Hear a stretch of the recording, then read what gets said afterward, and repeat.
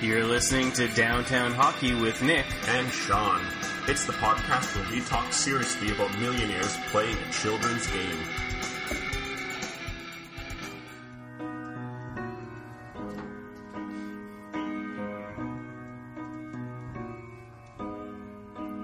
Wake up, say good morning to that sleepy person lying next to you. If there's no one there, then there's no one there. But at least the war is over.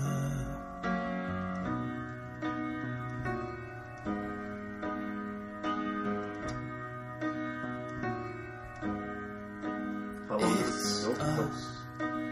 Yes, we're back again, here to see you through till the day's end. And if the night comes, and the night will come, well, at least the war is over. Lift your head and look out the window. Stay that way for the rest of the day and watch the time go. Listen, the birds sing. Listen, the bells ring. All the living are dead, and the dead are all living. The war is over, and we are beginning. Welcome back to Downtown Hockey. I think we needed that. Yeah, that was good. I think we needed it. It's been a long season. Yeah. And I think we all just needed to think about things, and I think that song, I think it just... That kind of resonates with that. Yeah. So, wow, 2016, 2017 Oilers season is officially done. Yeah, like he was saying, the war is over. Now it's summer. Yeah. Although it doesn't feel like summer today. It feels like spring today. It's kind of cool out there. Yeah, so... It's the middle of May, and we're only now starting to talk about the Oilers and the off season and what lies ahead. But yeah. let's look back for a moment. Okay, so more immediate back, I guess. Let's go way back. Way back. Let's go. Now, if we were intelligent people, we would have gone back to one of our podcasts right before the season started looked at our. That involves work. Yeah, and I'm not here for that. No, we're not going to do that. So. At the beginning of the season, I think both of us picked the Oilers to just miss the playoffs or just make it. I picked just make it. I think you picked just miss. Yeah. I also said they would beat the Flames. Just saying. I'm just saying. And I think I agree with you on that one. No, you didn't. No, this year I did. No, you didn't. I remember because we had a little bit of debate about it. You put the Flames ahead of the Oilers. Well, we'll see about that. I have no actual video proof of that right now, so I'm not going to believe in that one. Fine. It happened. But, I mean, yeah, like I was thinking about a few of the predictions we made. I mean, we both picked Connor McDavid to hit 90-plus points. I think we both picked actually 97 just because it had a nice ring to it. I don't know why. It's that number. Whatever. But, no, not in our wildest dreams I could have thought. I don't think either of us could have thought, even thinking about the team making the playoffs, that we would have made it to... where we did this year and in the passion that they did. So yeah, it's been a good season. It has been. It hurts, but it's been good. And that's the thing now is it's supposed to. I mean, you're not supposed to finish a season and be like, well, thank God that's done. Let's move on. No, like the fact that they came this close to moving on, and I'm sure we'll get into a few of that bits of the conversation in a little bit. But that's how sports are supposed to work. Yeah. I will say I was pretty happy that I could trim again because it was getting pretty big. The beard was just it was a lot. Yeah. So I was kind of happy because that wasn't going away until So the one good thing, got to look at the bright side, right? Oh yeah, also look on the bright side of life. So let's get into the series. Yeah. So Game 7. Mm-hmm. Good game. Mostly good game. I had nothing to really complain about other than the fact that the Oilers stopped playing in the second period for some reason. But we've been seeing that kind of all season anyway. So officiating didn't really affect anything other than one small call. But, I mean, that didn't really make a huge effect on anything. It was a hockey game, and unfortunately I got to Game 7, which we can probably debate quite a bit about if we wanted to. Yeah. But you know what? I'm going to challenge us for something today. Okay. We're going to keep things at an optimistic level today. Okay. Just because that was like. So what you're saying is, if I try and go into a certain area, you're going to hold my pad. Yeah. Okay. One might have to edit in just some happy sunshine rainbows, unicorn music. Just the moment you start talking, instead of like explicit beeps, it'll just be like sunshine rainbows and laughter. Nice. Okay. But no, because like after Game 7, I was mad for about 5 minutes, and then I was like, you know what? That was actually pretty fun. Yep. I was watching with my parents. Yeah. And my dad was not happy during the game. But as soon as it was over, he was like, well, it's been a good season. Yeah. But, oh, man, he was mad at Eberle. Yeah. So let's, you know what? This might be tougher than I thought. Let's just go to that one first. Okay. Jordan Eberle. Don't trade him. I have a specific reason why not to trade him. Yeah. Because I know that's what everyone is talking about right now. Oh, yeah. His value is not high enough for us to get anything that's worthwhile. We're better off keeping him with his cap hit than trading him for nothing. Because who do we have to replace him? Yeah, and that's my thing right now is the only way you trade him is if you're getting another 50 to 60 point winger in return. And that is the one thing, right now you aren't necessarily looking for a top line right winger for him. You're looking for a top 6 right winger. Well, I wouldn't even look at that. Because you're not. Basically, what you're saying is trade Jordan Eberle for Jordan Eberle 2 years ago. Mm-hmm. That's never going to happen. Nope. No one is ever going to do that trade because. I'm not even talking about trading for Jordan Eberle 2 years ago. I'm talking about another right winger who can put up 50 to 60 points. Jordan Eberle, when he's playing his best, he's putting up 60 plus. I'm talking. You don't even need to have that. You just need a good second line right winger, preferably somebody with a little bit of size again. We saw how much he got pushed to the perimeter and the type of volume shooter that we need that can still go into the slot. So I think it's still a very difficult trade to make, but it's not as difficult as, say, looking for that next center or that right shot second pairing defenseman. I would actually say it's probably right up there because think of it from the other side, okay? So you're a team that has a 50 to 60 point player who's, bigger in size. Would you trade him for Jordan Eberle? No, probably not, because you have this 50 to 60 point player who's bigger in size. And in fairness, I'm not necessarily talking about trading Jordan Eberle for that player. I'm talking if you're trading Jordan Eberle, you need to immediately know that you're getting that player. Because for me, I would want a right shot third pairing defenseman for Jordan Eberle. That's right. To take over for Russell. Because he's a third line player. Yeah, I agree with that. So that's what I would say. It makes it so the lefty-righty combination is a little bit more even. Mm-hmm. So we're going all over the place. Let's talk about just the playoffs in general. Let's hit all our playoff stuff, and then let's start what will surely be the conversations for the rest of the summer, because that's how that usually works, is beating the same things over with a stick again and again and again. But playoffs, because we haven't been able to do that too often. So let's do that one. Okay. Just in general, or? Well, let's hit this Ducks series first. Okay. And it's funny, keeping things positive. Actually, I'm not quite sure how I'm going to do this one. Bullshit! Oh, man. I was chatting with a friend of mine, actually Tyler, who's a big Pittsburgh fan. And he was just texting me last night from the Ottawa series, which I guess there was a number of calls in the Ottawa-Pittsburgh game that it's just... I don't think there's any conspiracy or anything with the Ducks or anything. I do just think that the NHL has gotten to a point where they have told the refs to basically let everything go, to not slow down the games, to not... But we did see what it is like playing against a very physical team and against a very heavy forecheck, and that is something that the Oilers have had issues with this year. But against one of the teams that I think is the best in the league at doing it, I think they did a very good job. There, I turned it around. Wow, you really got a positive aspect of a really, really horrible situation. Thank you. For me, I'm not that optimistic about it. Okay, you want the game to be open and fast and everything like that. I get that.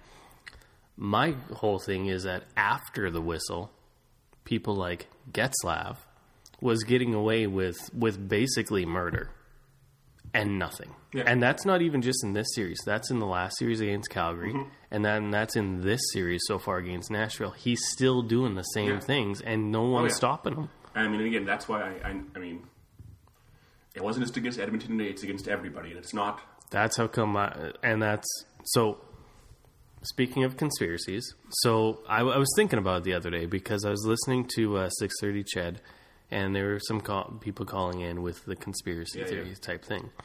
And I was thinking about it, and I was like, you know what? It actually makes sense that people go to conspiracy right away, because that actually makes more sense than the fact that we have a league here that has put people in place to make it so this does not happen. Like, they pay these people to make sure this doesn't happen, and it's happening. It's easier to just assume that somebody's being paid off. Yeah. And in a league that's making this much money and is paying these people a lot of money to make sure that things are consistent and fair, to have a league where things are, it couldn't be more inconsistent and couldn't be more unfair. It's laughable. So it's just easier to think that there's like a gambling ring, or that the NHL is just trying to go after the American viewership than think that's possible. That's why. Who was your standout candidate for the entire playoffs? For the Oilers? Oh. Ooh, I'm going to go Talbot. Yeah. I'm going to go Draisaitl. I think that's what we did that last time, or two podcasts ago. I think we basically did that for the season. Yeah. But, I mean, for the season, I think McDavid and Talbot. Because we put McDavid to the side. We said, okay, obviously he's the best player. And you said Draisaitl, and I Although, funny enough, even if we're for the playoffs, I wouldn't put McDavid probably in the top 3 standout performances for these playoffs. Hey, Todd McClellan said McDavid played amazing, okay? That's what he said. No, and I'm not disputing. He didn't get point. Oh, yeah. McDavid's problem is that he was playing a lot with Russell, okay? So... Really? No. I mean, you saw some of McDavid's comments after the Anaheim series, saying how unfun it is to play with a shadow. Yeah. And considering he had somebody on his back, literally on his back, the entire series, he still played incredibly well. But as far as players who were able to break out and make things happen, I think Talbot was huge. I think Draisaitl was huge. I'm almost tempted to put Benning and Kajula in there as well. Yeah, they did play really well. And Nurse, when Klefbom went down, I mean, he really did step it up. Oh, yeah. Unfortunately, he didn't have the best game the following game. Yeah. And that's still my thing with Nurse is he's still just so raw. He's so up and down. Yeah. But we've seen what that up looks like for him, and Oiler fans should be excited.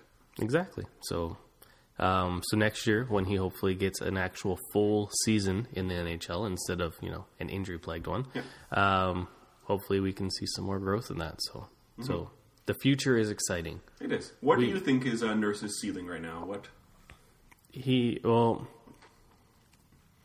think his point? Is? It's still his point. Probably, I would say 40 points is probably his ceiling, which is pretty decent. I'd be surprised if he gets to that. But well, that's ceiling, you said. Yeah, right? For sure. Right, that's ceiling. Will he ever get to that? He has the thing about Nurse is he has the tools. He has everything an NHL player could possibly want for physical attributes. Mm-hmm. The only problem is that he isn't the best at reading sometimes, and you can say that comes with age and maturity and all that, but a little bit of it is just what you actually have naturally, and he doesn't seem to have quite that. So it's going to be a lot of work for him, but his offensive instincts are there. You can see it. He jumps up in the play at good points. He doesn't do it at really bad points for the most part. No more than any other offensive defenseman. I mean, if you look at Brent Burns, he's a terrible defenseman, but he's a really, really good fourth forward. Mm-hmm. So now I don't think Nurse is going to get to that point, but he's more like that. He's big. He's hard to get off the puck. He's fast, and he has a good shot. So I could see him once he kind of learns the lay of the land, how to do everything. I think 40 points is achievable for him, but it does have to happen, like just right. For sure. And also, if he's passing the puck up to McDavid, I mean, you're going to get a couple points. Yeah. One thing I didn't actually hear after any of the playoffs, which I was a little bit surprised of, I didn't hear any injury talk from any of the players. Yeah, no. But even like on other teams, it did take a few days for us to hear something. Yeah. Like Thornton, we didn't hear about what he was actually going through for about 3 or 4 days. Mm-hmm. And I thought they, just add their end of season interviews or post interviews. I thought we might have heard a thing or two at one of those, and I didn't completely look through them all, so I didn't even hear what questions were directed at them. So I don't know if any of them were specifically asked. Well, we haven't. That, but once we get our State of the Union, which should be any day now, I think maybe. Yeah, I have usually. no idea. I don't know. We've never gone this far, so. But Draisaitl's gone already. He's playing for Germany, so he's obviously not injured. What are your thoughts on that? What are my thoughts on that? Yeah. He's extremely patriotic for Germany, and he would love nothing more than to just play for his team. I mean, honestly. Oh yeah, absolutely. Like I'm not, but I just want to give him like a mojito and send him somewhere warm and just tell him to sit his ass down for a couple months and relax. That's not what he wants to. No. That he would probably hate that. He'd probably be like, "Fuck this! Germany's playing and I'm not there. I hate you, Sean." Leon. So no, I mean, it shows that he's passionate about hockey still, and I know he. I mean, I say still. He's 21 years old, but he. I mean, it shows his passion is there, and.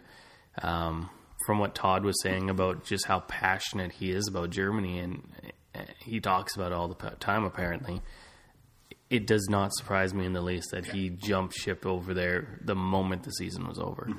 Mm-hmm. So, and it also shows that he wasn't injured, so he's fine. No, and he never looked. He was never one I thought about. No, he just that one game where he was sick. Right. But then Talbot decided to stay. But he also has twins. He really hasn't had a chance. Yeah, to... he might want to see them and learn what their names are. He might want to start recognizing who this strange man is who keeps popping up every once in a while. Well, and they're twins, right? So I mean, and he hasn't been there, so it's like, which one are you? Which one are you? I have 2 months to learn this. I wouldn't be able to. I'd be like... I'd label them. You're A and you're B. Never mind. You're A and you're 1. Because you're both number 1. That would have been, a picture. Why was I B, Dad? Because you were the secondary thought. So number 1 and A? Yeah. I'd still rather be number 1 than A. Yeah. When in schools you get A's. Not anymore. In school now, you get participation and things for trying. You don't need to hand your homework assignment in if you don't want to because you need to feel challenged. Man, I would have been such a good student nowadays. I got so many ink. Ink? Yeah, incomplete. Oh. I saw that a lot on my report card. Ink. So, yeah. I was that kid. Yeah. But schools suck now. Yeah, they do. So coddle our kids. Do you know what happens when you get coddled? You suck. I didn't actually have a good one for that. Okay, next. You see, this is right. I'm having trouble letting go right now. I want to keep talking about these the playoff series, but I don't know exactly which direction we want to take that right now. And we've got an entire summer to look forward to that I want to talk about. But I feel the moment I talk about that, I'm letting go of these playoffs. And I don't want to let go. I've waited so long. They were so much fun. I probably gained or lost an extra 5 years of my life from these playoff series. Yeah. Stress. I injured myself in one of them. So last week we weren't here, obviously. Yeah. We didn't talk. In case anyone noticed, we didn't do a podcast. I should have just put like 60 minutes of just silence, and just so it's on there. So it's like, well, we tried. Yeah, we had an episode. Yeah. So the reason why is Sean here. He was golfing. Right. That was last week. Yes, that was last week. You were golfing. It was a beautiful day. So I can understand why. Although the Saturday was better than the Sunday. Yeah, the Sunday was a little bit windy. But. Yeah. So he went golfing, and I managed to find last minute tickets to the game. Yeah, I saw that. So I saw that. we kind of went different directions. We had the most amazing seats we could have possibly wished for. Yeah, actually, because you've got an inside track, your own backstory on the Cassian yell. No, that was on the other side. I couldn't see him. Oh, I thought the pictures. I thought that was. Oh, he was on the other side of this. So I was row one, right against the glass side. That if you couldn't see, that was me hugging the glass. What are you doing? I'm thinking. So we were on the Oilers attacking zone twice side, and I was like 6 feet away from the net. So 5 goals were scored in that net in the first period. I hurt my insides from cheering. I was really happy because the second period when they scored twice, it was on the other side, so we felt a little bit more disconnected from it. So, I got up and I shook my little pom-pom.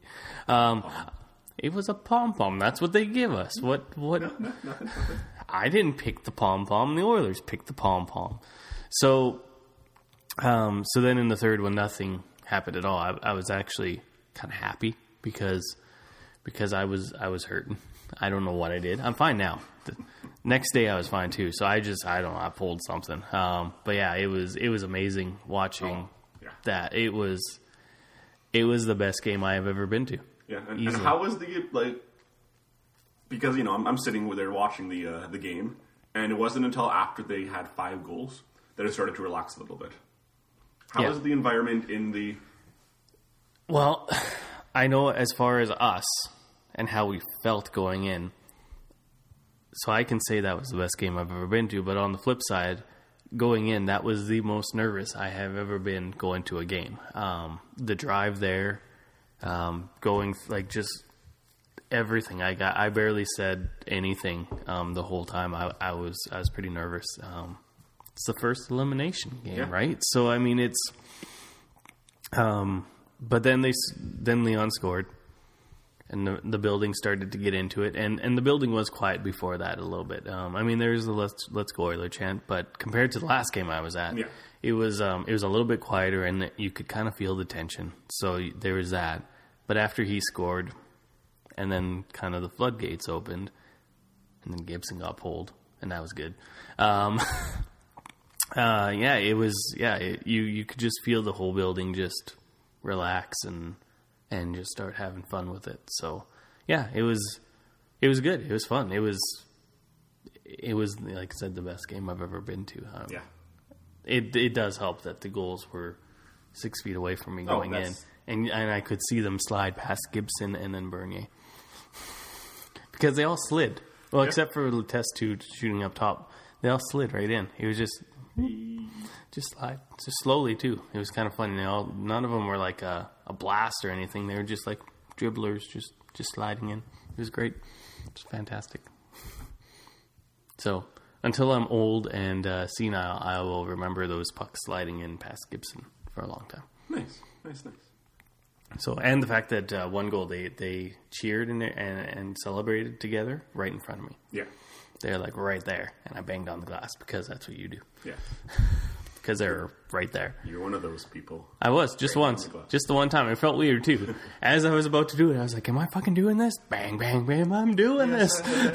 So, yeah, it was great. Taryn was happy because Draisaitl had a big hit right in front of us. So she saw that. She got to see the sweat drip off his brow and... Yep, and apparently that's all she needed, I guess. So we didn't actually have to pay that much money for those. We could have just walked down there and saw him and left. So I don't know. But whatever. Right. You still got a few goals. Exactly. So yeah, it was nice to see that that's what happens in my mind when plays are called correctly. Yeah. So... And I was surprised. So we talked about the whole fact that when the game gets lopsided like that, you see a whole bunch of bullshit calls against. That didn't happen that game. It really didn't. And I was a little confused because when it happens against us, we get a whole bunch of bullshit calls, and they do. But then I was confused. Yeah. Because I was waiting for it. I was like, we're going to get so many bullshit calls, and it just never happened. So, yeah. One thing this goes to show, there is no rhyme or reason to how the refs are doing their jobs. Yep, and they really need to have a meeting this summer and get their shit together. I will volunteer my services to go talk to them. Mm-hmm. And I wonder how because really, this comes down to the GMs. Yep.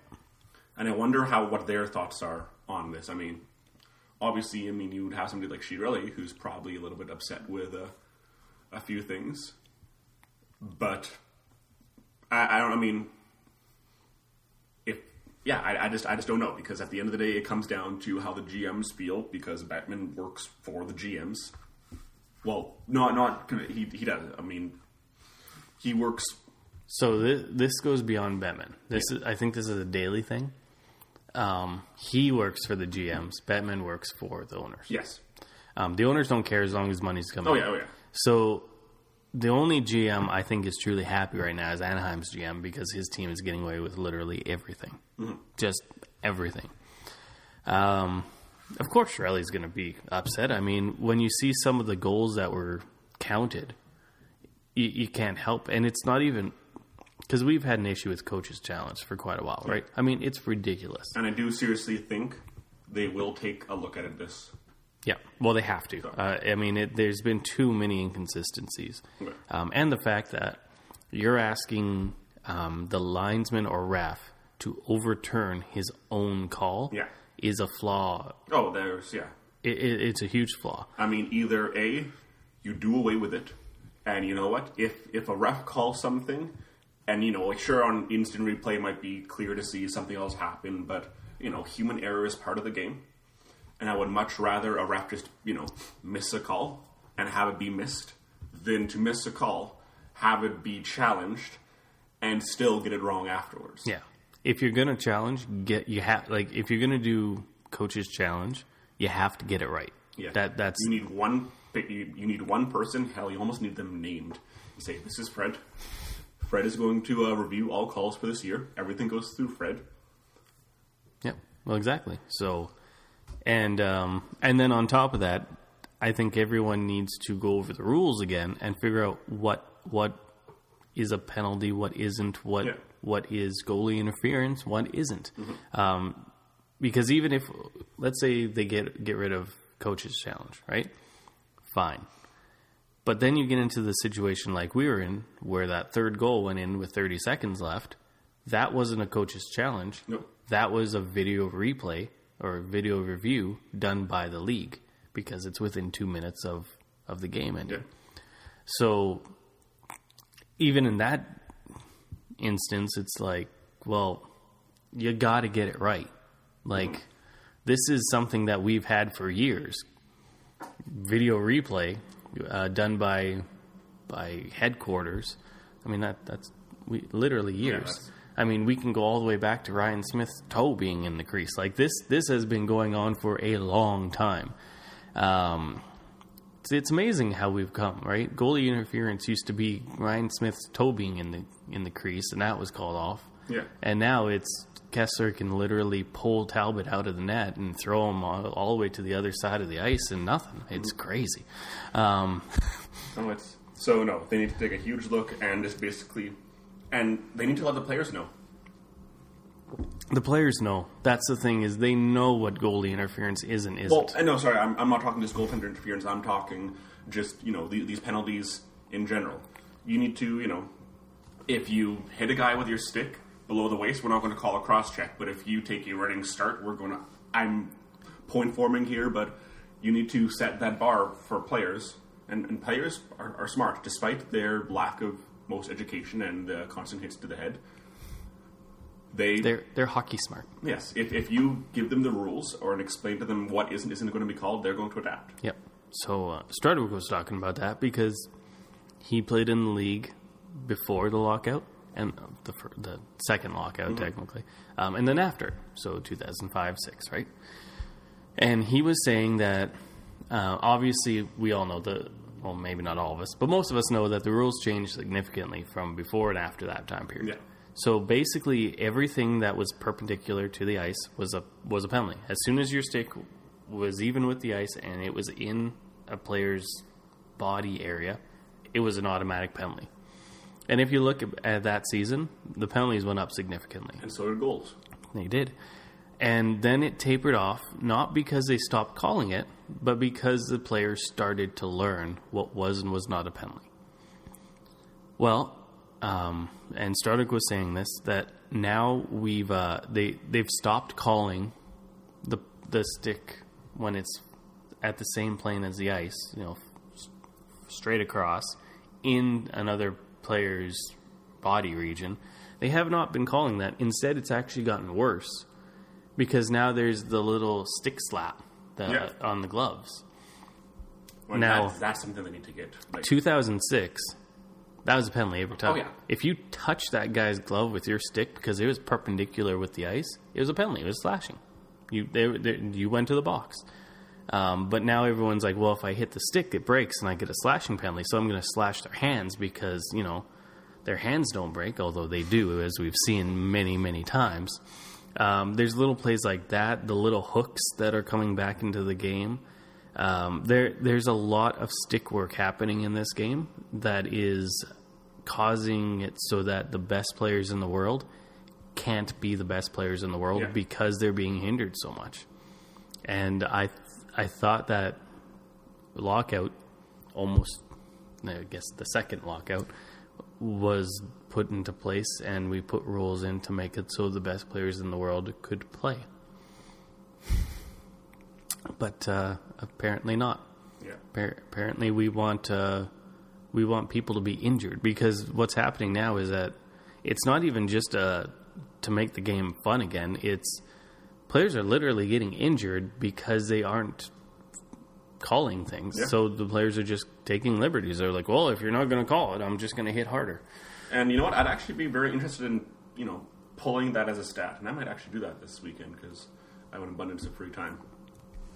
Is to go back to early 2000s, or, not even early, but 2005 to 2008, and look at the amount of all-star players, point per game or roughly a point per game players that are injured compared to now. Because it seems like more and more we're seeing these all-star players go out, and not, by taking a weird hit into the boards, but, broken hands and cracked ribs and things from plays that should be getting called. And sometimes maybe they're called, but the fact is not enough to prevent players from trying to do it. So yeah. Well, I mean, and I couldn't believe there wasn't more about this, but I believe it was either Kajula or Benning that it from my eyes it was a pretty blatant headshot. It was the Anaheim series. Like, the guy launched himself right into his head. He got 2 minutes. I can't remember who did it. But he launched himself into his head. There was no, they showed it from multiple angles. I mean, there was no reason for him to be jumping in like that. He did to hit him in the head. And he got 2 minutes for roughing. And that was it. There was no disciplinary action, nothing. So all I can think of is, I know it's the playoffs. I get it.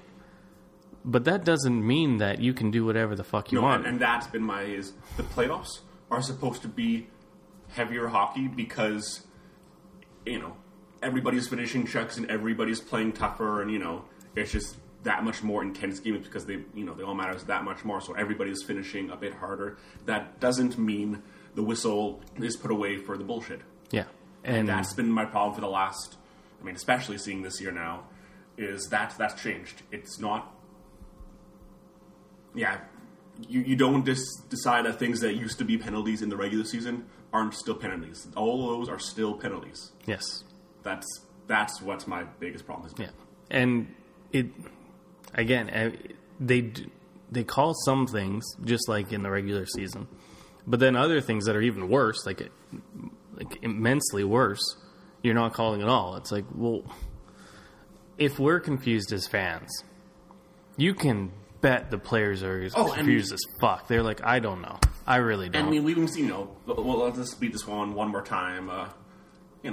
After that game 5, where you've got players like Lucic in the dressing room afterwards saying, I have no idea what goaltender interference is anymore. I can't think of exact examples, but I know, there's been a few plays in the postseason and just the regular season where you had a coach afterwards. Sometimes when a coach has challenged something because they feel it should have been, but you've got a coach after the game who's confused saying, I don't understand what happened. I don't understand why I wasn't able to challenge or what's, like, when you just have that much, the actual people who are playing and supposed to know all of these things, when they're the ones who are confused, should be a pretty big red flag. Exactly. And the fact that they asked if McLellan got an explanation about why there's no goal, and he said, no, the refs don't explain anything to us anymore.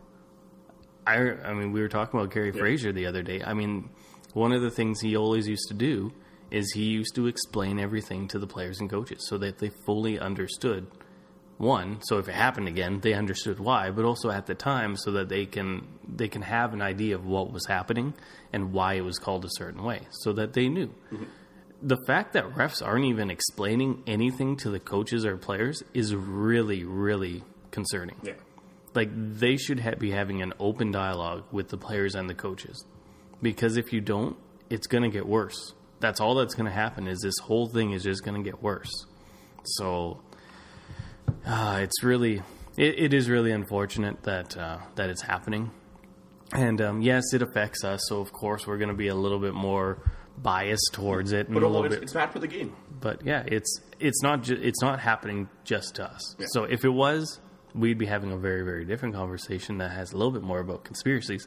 But since it's not just happening to us, it is showing just the inconsistencies, and I guess the fact that to get calls in this league, you have to become really good friends with the refs or have like pictures of them or something. I don't know, because whatever Getzlaf is doing, we need to figure it out. Yeah. I still say that we should get a player to change his name to Getzlaf and put 15 on his back, and we'll probably get some calls. Yeah. All right, I am closing the book on this one. That is my book being closed and not. Nope. Close that. Nope. No. Put it down. Drop it.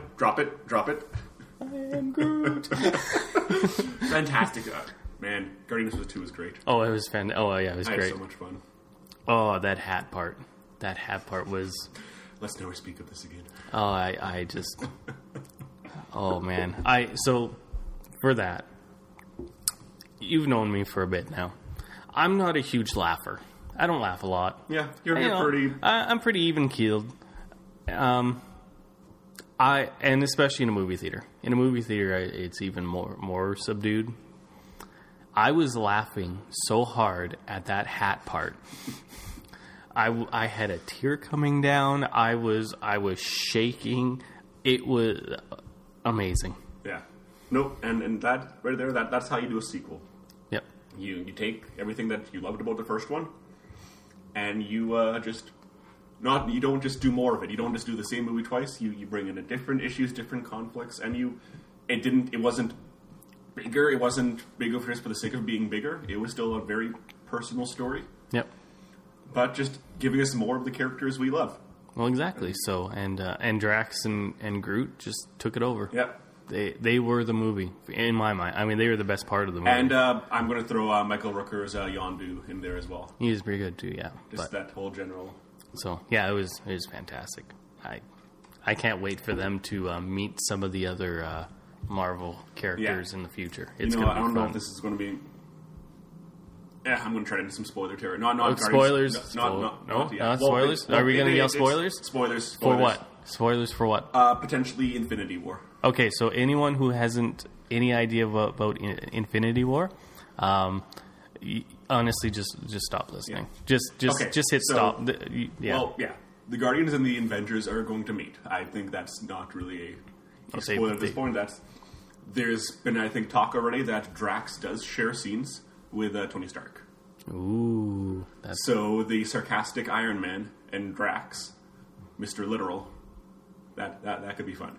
Yeah, it would be fun. But honestly, and if you throw Spider-Man in there too, I mean, what the... It's just, we're going to be laughing the whole time. It's not... It's like, yeah, there's action happening behind. Yeah. But who cares because these three together...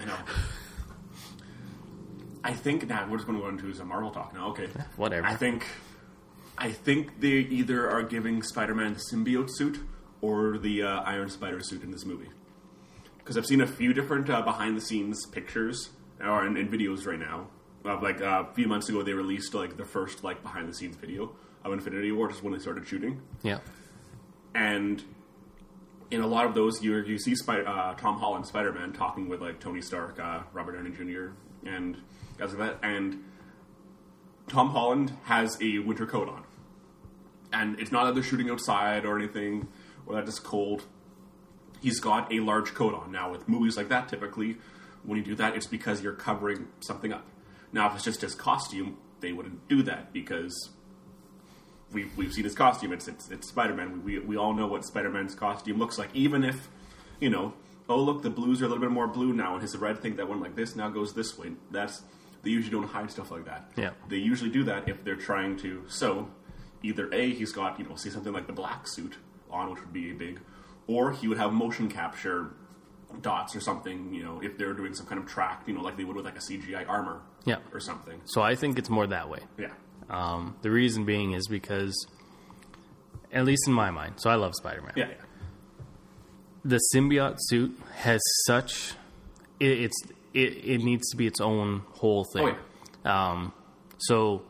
So for non-Spider-Man fans who decided to continue listening to us talk, even though we said spoilers... and I'm talking to 6 people. I really don't. Maybe, but anyways, you never know. Who knows? Maybe 50 people will listen to that. I'm funny, aren't I? So when people come back after once again, when we get this big, people want to come back and look at our old stuff. Those million people will come back here. Yes. So Spider-Man 3. That was a complete fuck up of the symbiote suit in Venom. Fuck up of epic proportions. It was terrible. It was horrible. Venom, Carnage, the symbiote suit in general is such a massive, massive story that you cannot have any other villains involved in this. It is literally because it's so much of Peter Parker in himself and the struggle he is having with the symbiote suit. And there's so much of that in there that you can't have anything. There is no other issues outside of this because this is enough. Mm-hmm. Although, what they could do? I'm just actually realizing this now. So, there's been comics have been around for a while, and there have been a few different origins for the symbiote's costume. For those who grew up watching the '90s animated Spider-Man. Yep. That was the shit back then. Yeah. It's J. Jonah Jameson's son, who's an astronaut, who comes back to Earth, and on the way back, while they're there, they end up picking up the symbiote, this rock that has the symbiote inside of it. And the symbiote goes crazy inside the ship, and then they crash, Spider-Man saves it, and ends up getting the symbiote suit from that, because the symbiote comes from space, either way. No matter what, that's always been, I think, it's actually an alien species. Yes. There is another version from the comics, and I think this was the original introduction. Is that right? Introduction. No, introduction. Let's go with introduction. Okay. Of We're making up words today. I always make up words. Was in a series where Spider-Man and a whole bunch of other Avengers and heroes are teleported to this planet to fight with all these villains by an entity known as the Beyonder. And it's on this planet that Spider-Man gets the symbiote. So what if, to bring this all around now, the Avengers in Infinity War go to space, meet the Guardians in space, and are doing things, and while they're there, Spider-Man picks up the symbiote. And he's on his planet, he's got it, he doesn't really know what it is yet, and then in the next Spider-Man movie, you do the whole symbiote story. See, and that's proper. That's when it happens. If it happens like that at the end of it, I will get up and I will give Marvel an applause, because that would be perfect. And honestly, with the way Marvel does things right now, they're probably going to do something like that. Yeah. Because I do believe that. So there's the Infinity War, and then there's the next one that is still untitled. It originally was like the Infinity War Part 2, but they scrapped that. Yeah, I think the second one is going to be more the Infinity Gauntlet direction, and it's going to be more Thanos direction, and I think it's going to be more surrounding him than Infinity War. Yeah, and it's actually interesting that you say that again, because I read way too much movie news and things. Zoe Saldana, Gamora, was interviewed, just asked about the movies, and she was talking. Well, currently, we were just wrapping up, the shooting for Infinity War, and then we're shooting the Gauntlet sequel, and that kind of people made. Wait, did you just give it the name of the movie? And then people then kind of backtracked and said, no, she's just referring to them in general because it is about the Infinity War and all of that. But now for me, I don't know why they feel they need to hide that, because if you are talking about Infinity War, you're talking about the Infinity Gauntlet. Like that's well, exactly. So I'm excited for all this. Yes. I mean, the next one isn't Thor. Nope, I think Spider-Man's in the summer. I think Thor is later. Yeah, either August or fall. But yeah, it's Homecoming. Which first. Thor looks like it's going to be funny. Yeah, it's going to be the first Thor that's actually funny. Mm-hmm. Because Thor has been arguably the weakest movie franchise in this whole Marvel universe. Mm-hmm. So the fact that it's going to be Hulk and Thor, it's good. All right, let's circle this back around. Circle back. Hockey. One last, hockey. Because we're generally a hockey podcast, but we occasionally always hockey's over, and now it's just beginning. Yeah. So let's quickly break down what we think the lines are going to be next year, and by that I just mean who you think will be back. Wouldn't it be easier to go over who's not going to be back? It would, but I want to do it this way. Okay. Just to really break down, what we have for the lines. And so, basically, top line, Maroon, McDavid, Draisaitl. Yep. Okay. I agree with that. Yeah, those three are going to be back. Second line, Lucic, Nugent-Hopkins, Eberle, maybe. And if not, you're looking for a new winger for that line. And it's not Puljujärvi, because no. What about like Pitlick or Cassian? No. Also no. And yeah, really Slappy. No. Slappy. No.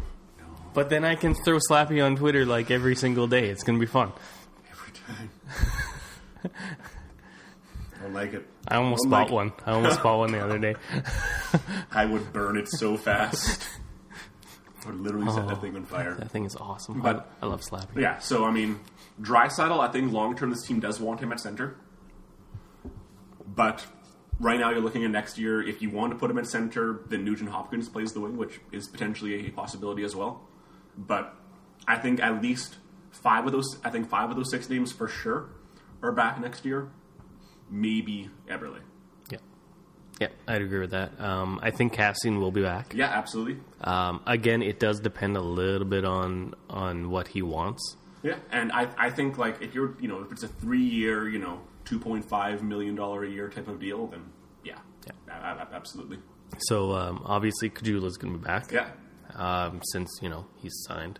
Mm-hmm. So right now at that third line we've got tentatively Kajula on the left wing, Cassian on the right wing. Yeah, and maybe Yeah. And then player X Yeah. for the we don't know. No, but yeah, absolutely. Right now, this team is looking for third line center for next year.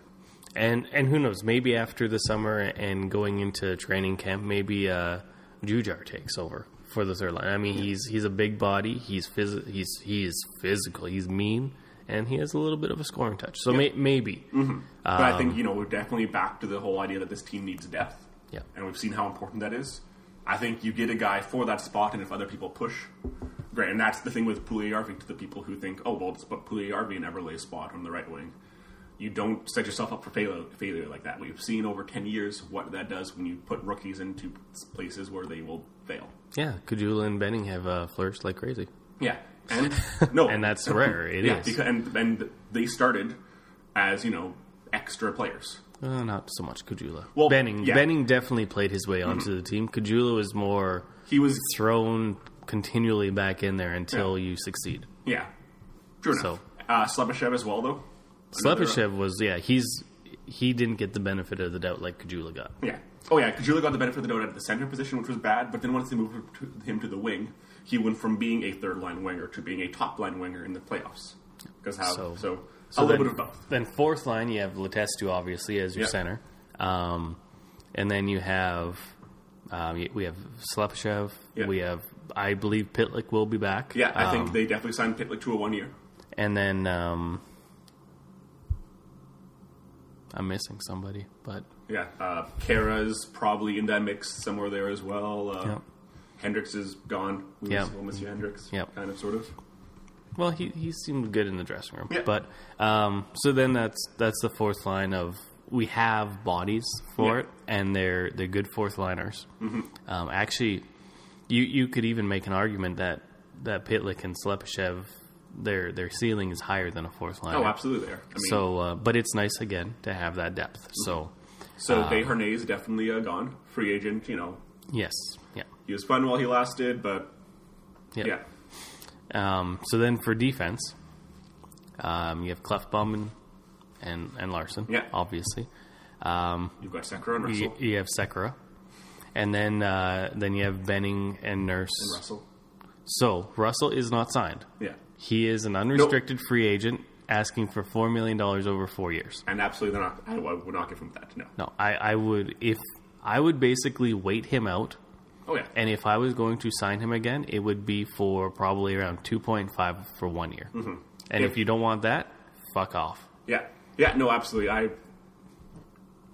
Jonathan Willis over at Oilers Nation wrote a really good Russell article a few days ago, and Willis is very good because he brings analytics into the conversation and brings up those stats, but he also provides a balanced perspective. Yeah. So he brought up, of course, the shot blocking and some of the things that Russell does do very good as far as keeping guys to the perimeter in the zone. He allows a lot of zone entries, but he doesn't allow a lot of quality shots. Yep. Once they're in. Obviously, the breakout passes and that are an issue with his game. But yeah, so he provided both. So Russell's a guy that if you got a veteran like that on your third pair, who occasionally, if you need him to, can play in that top 4 role, then great. We've seen that kind of depth. But all Russell has shown me this year is that how important it is to have a veteran defenseman. Yeah. So, no, if they sign Russell to a decent deal, cool, whatever, great. But I would much rather, them sign a new second pairing D-man. So I see Russell as a player from the past. I will bring up Toby Peterson, where Toby Peterson was an okay NHL player. He was an NHL player. I mean, he played after he left the Oilers too for Dallas. He was definitely an NHL player.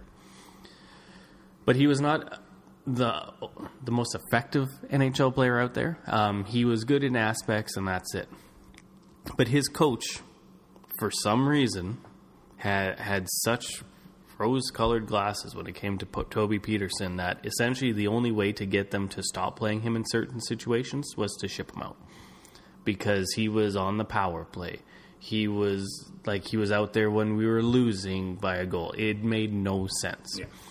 So with Russell, in his own zone, he is good. I will not say anything bad about him in his own zone. I don't like how easily it is for the other team to get into the zone, but once they're in there, he's good. He gets in the way. He wins battles and things like that. Although he is a little bit on the smaller side and gets pushed a little bit too much, but whatever. But when it comes to offense, there is none. There is zero offense when it comes to Russell. At all. And the amount of times I've seen that guy on the ice when we're down by a goal and there's 5 minutes left, it's like, okay, you have 5 other defensemen who can push the pace. Why is Russell out there? Yeah, no, I will totally agree with that. So that's to me, it would be more beneficial to get Russell away from the coaching staff because they do like his simple play and that he can get the puck out of the zone. And I understand that from a coach's perspective because the only thing you can teach a player is defensive play. You can't teach them the offense. It's just a natural thing. So coaches always deferring to the defensive style is something that we've seen for years and years, and it's never going to stop. Yeah. So we need to take that player away from McClellan so he can have a player that's a little bit more offensive. Mm-hmm.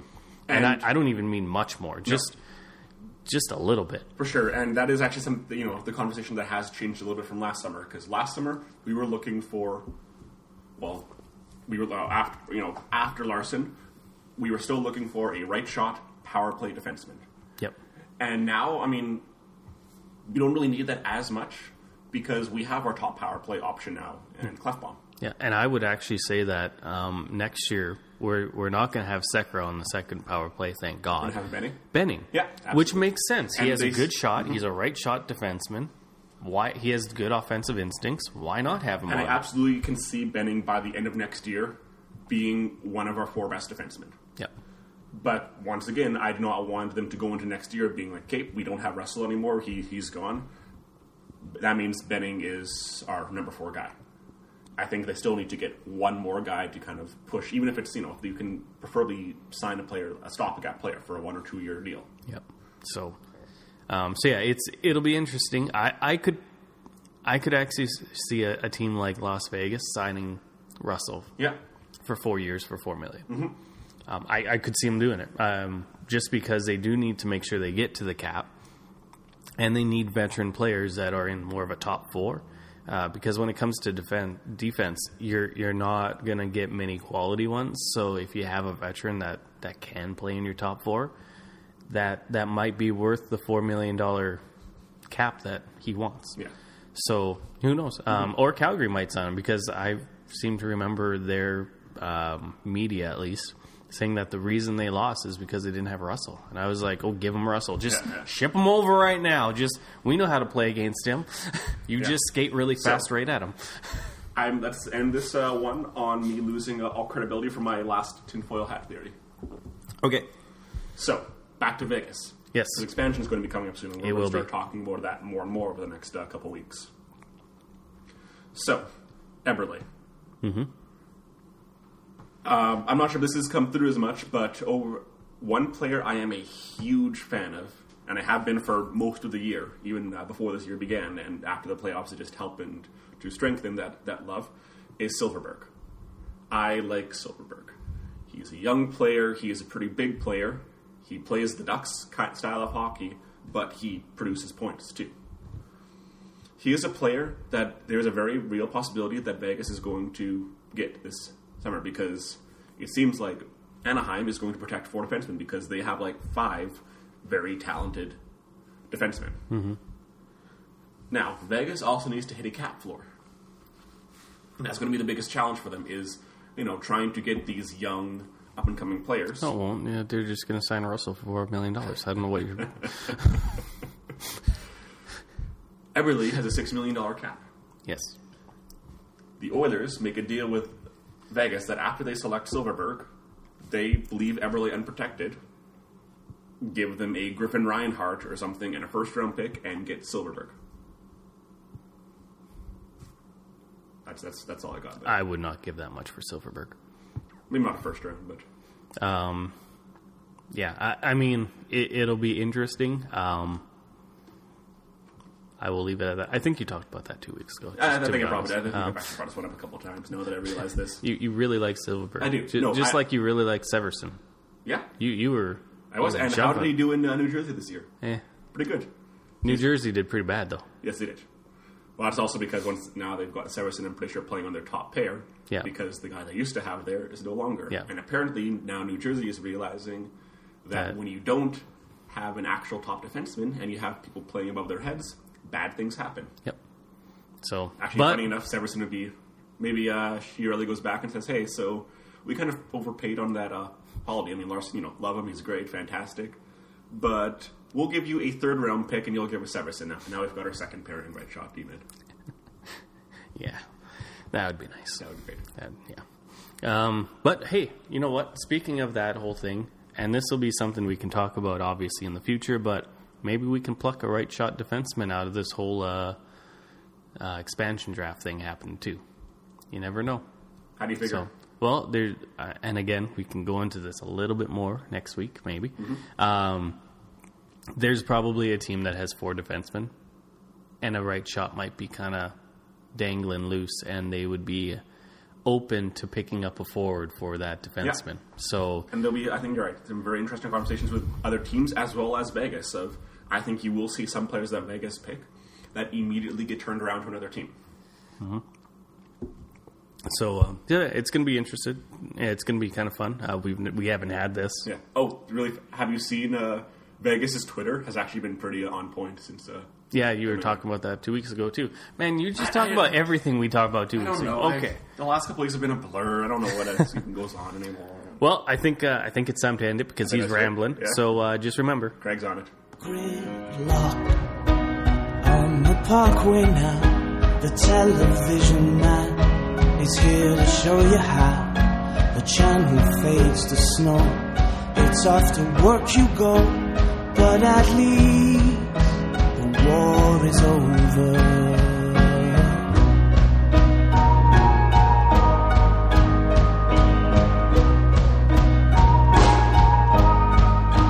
She's gone, she left before you woke. As you ate last night, neither of you spoke. Dishes, TV, bed, the darkness filled with dread. But at least the war is over. Lift your head and look out the window. Stay that way for the rest of the day and watch the time go. Listen, the birds sing. Listen, the bells ring. All the living are dead, and the dead are all living. The war is over, and we are beginning.